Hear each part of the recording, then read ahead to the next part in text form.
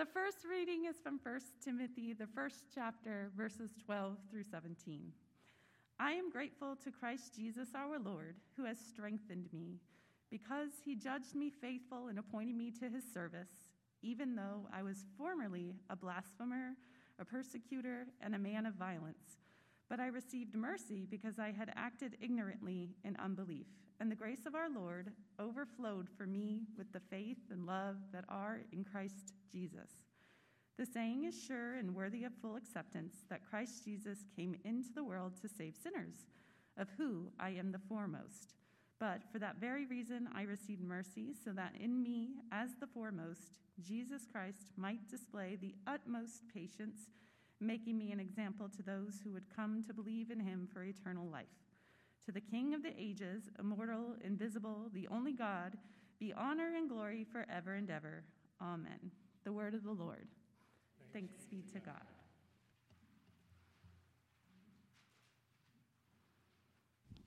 And our Holy Gospel today is found in John, the 3rd chapter. It is the story of Nicodemus. Now there was a Pharisee named Nicodemus, a leader of the Jews. He came to Jesus by night and said to him, Rabbi, we know that you are a teacher who has come from God, for no one can do these signs that you do apart from the presence of God. Jesus answered him, Very truly, I tell you, no one can see the kingdom of God without being born from above. How can anyone be born after having grown old? Can one enter a second time into the mother's womb and be born? Very truly, I tell you, no one can enter the kingdom of God without being born of water and spirit. What is born of the flesh is flesh, and what is born of the Spirit is spirit. Do not be astonished that I said to you, you must be born from above.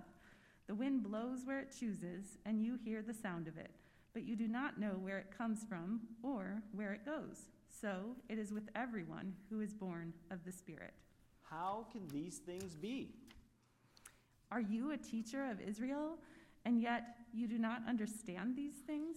Very truly, I tell you, we speak of what we know and testify to what we have seen, yet you do not receive our testimony.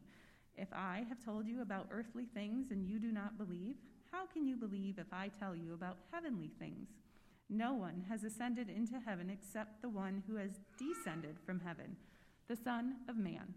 And just as Moses lifted up the serpent in the wilderness, so must the Son of Man be lifted up, that whoever believes in him may have eternal life. For God so loved the world that he gave his only Son, so that everyone who believes in him may not perish, but may have eternal life. Indeed, God did not send the Son into the world to condemn the world, but in order that the world might be saved through him. Those who believe in him are not condemned, but those who do not believe in him, but those who do not believe are condemned already, because they have not believed in the name of the only Son of God. And this is the judgment, that the light has come into the world, and people love darkness rather than light, because their deeds were evil. For all who do evil hate the light, and do not come to the light, so that their deeds may not be exposed. But those who do what is true come to the light, so that it may be clearly seen that their deeds have been done in God. The Gospel of the Lord. All praise to you, O Christ.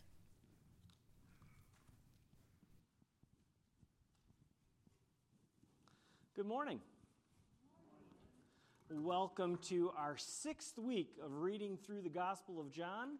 We take this on every year. We read one of the Gospels through from the beginning of the year through Easter and a little beyond for John.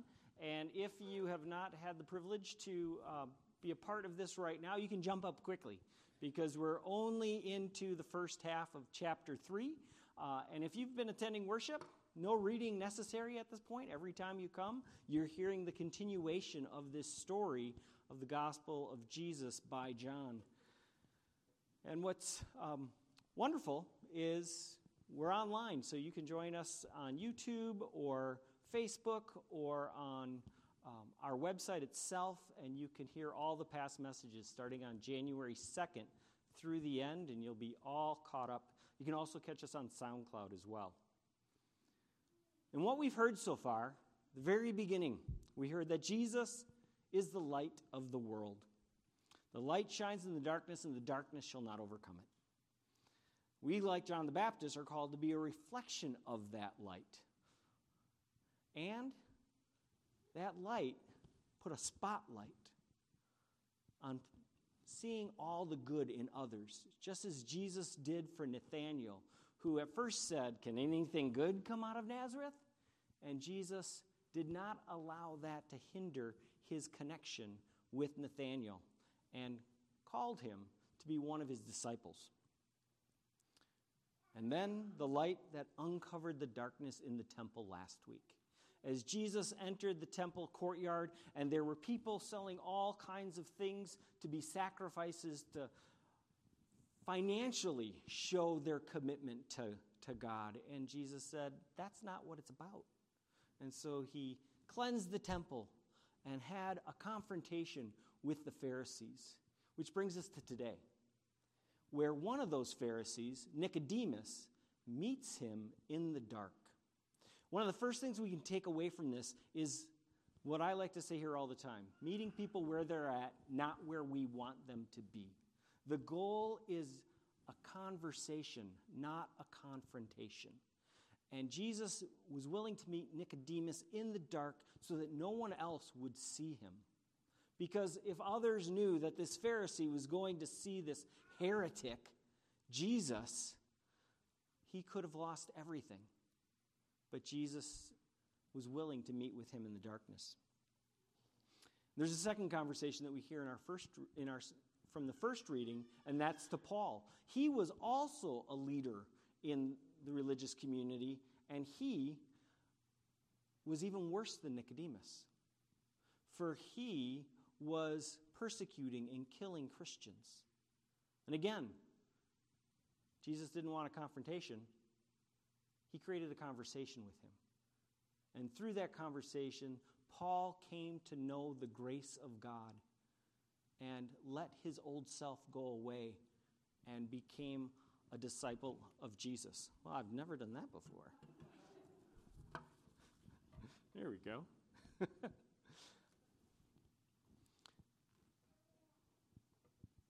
So, here's their credentials.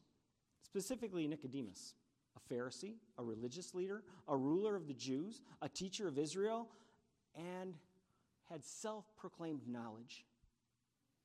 Yet none of that brought him any closer to understanding Jesus. Born again? What does that mean? How can a man go back into the womb of its mother? I'll rest there for a minute while all the women think about that. And in that conversation, we hear those words, the words that so many of us already know. One of the first Bible verses that many people remember. If you remember it, say it with me. God so loved the world that he gave his only Son, that all who believe in him may not perish but have eternal life. That is a great piece of scripture to hold on to, but it's even better if you connect it with the one that follows. John 3:17. For God sent the Son of Man into the world, not to condemn the world, but to save the world through him. That is that relationship that Jesus is trying to create with all people. And that has been passed on to us.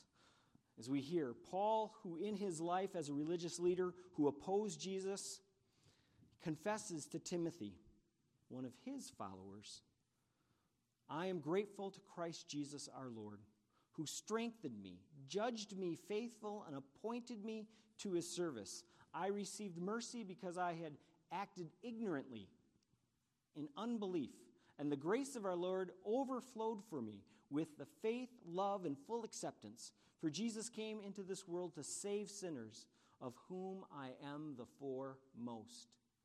Second piece to hold on to. If you are a believer of God, you start from where you are not.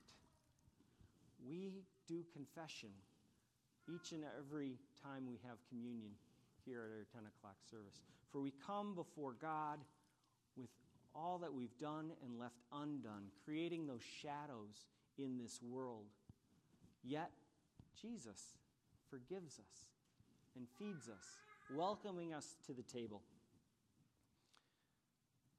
Jesus displayed the utmost patience, making Paul an example to those who would come to believe and receive eternal life. So hear these words. God's judgment of the world arises precisely out of God's love for the world. This wrath of God that still persists today, no, it is the love of God that envelops all people.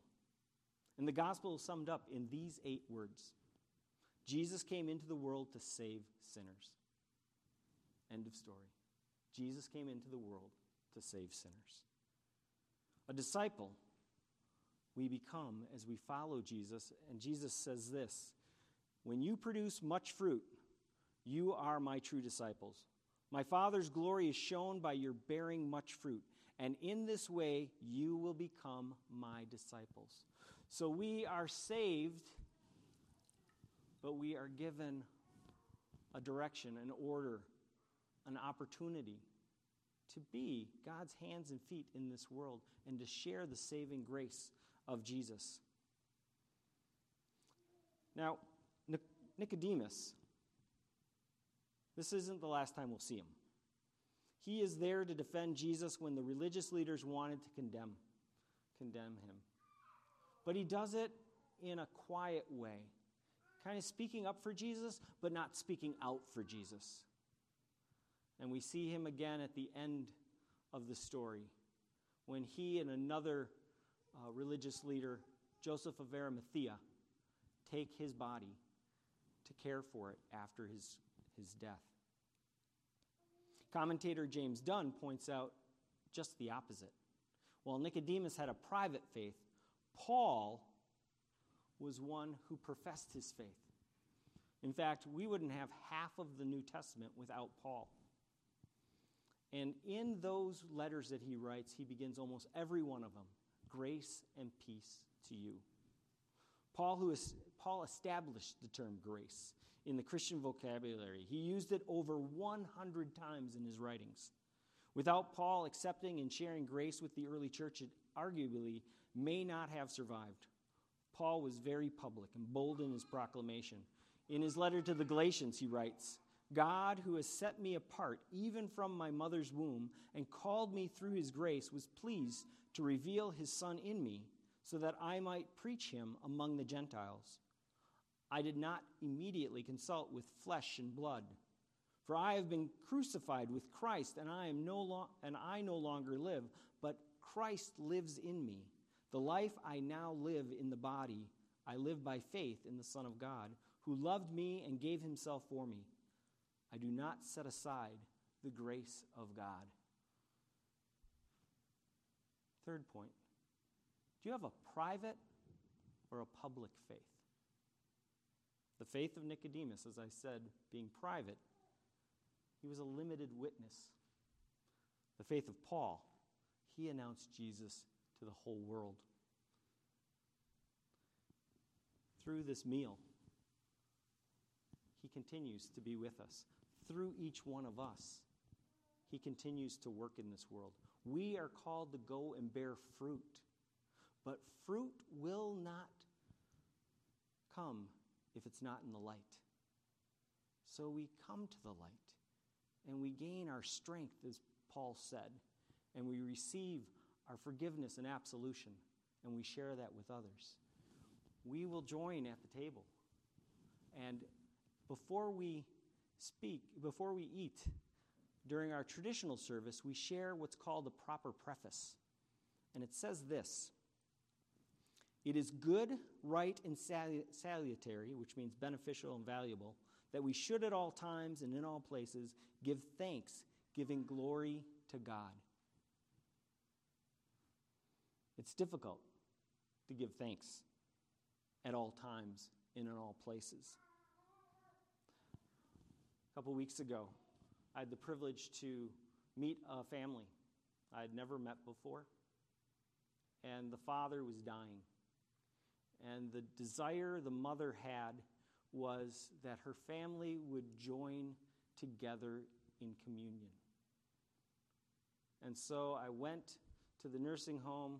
He no longer has the ability to speak, but he was able to gesture.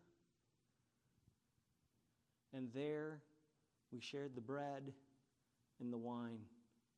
We prayed for one another. I assured them of the salvation of Jesus Christ, not for what he had done, but for what God had done through Jesus. And he choked up as he had the privilege to have that meal with his family. It is difficult to give thanks in all times, in all places, especially this week. There's 2 confrontations that have occurred, 2 tragedies in our community. A shooting outside of school and another shooting downtown. 2 young men dead. A confrontation. Jamari and Amir. 2 young men, each just 1 year older than my 2 boys, respectively. Yet I'm supposed to give thanks in all things. And there's rumors of another confrontation, a global one between countries. And we pray that there will be conversation and not confrontation. Not to mention the growing division and turmoil right within our community due to the pandemic, to politics, you name it. May we be in conversation and not confrontation. How Jesus related to Nicodemus and Paul is how we should relate with all people, especially those who we have differences with. And this is the judgment, as we hear Jesus say at the end of our gospel reading, that the light has come into the world and people love darkness rather than light because their deeds were evil.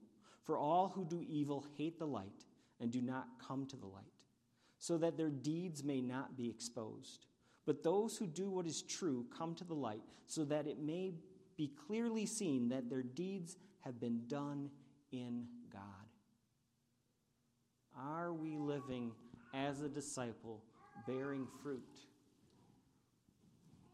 Having the patience and understanding and mutual respect, a hope for a future beyond any current moment, or even just the next day, but a hope that it has unending tomorrows and eternity with God in heaven.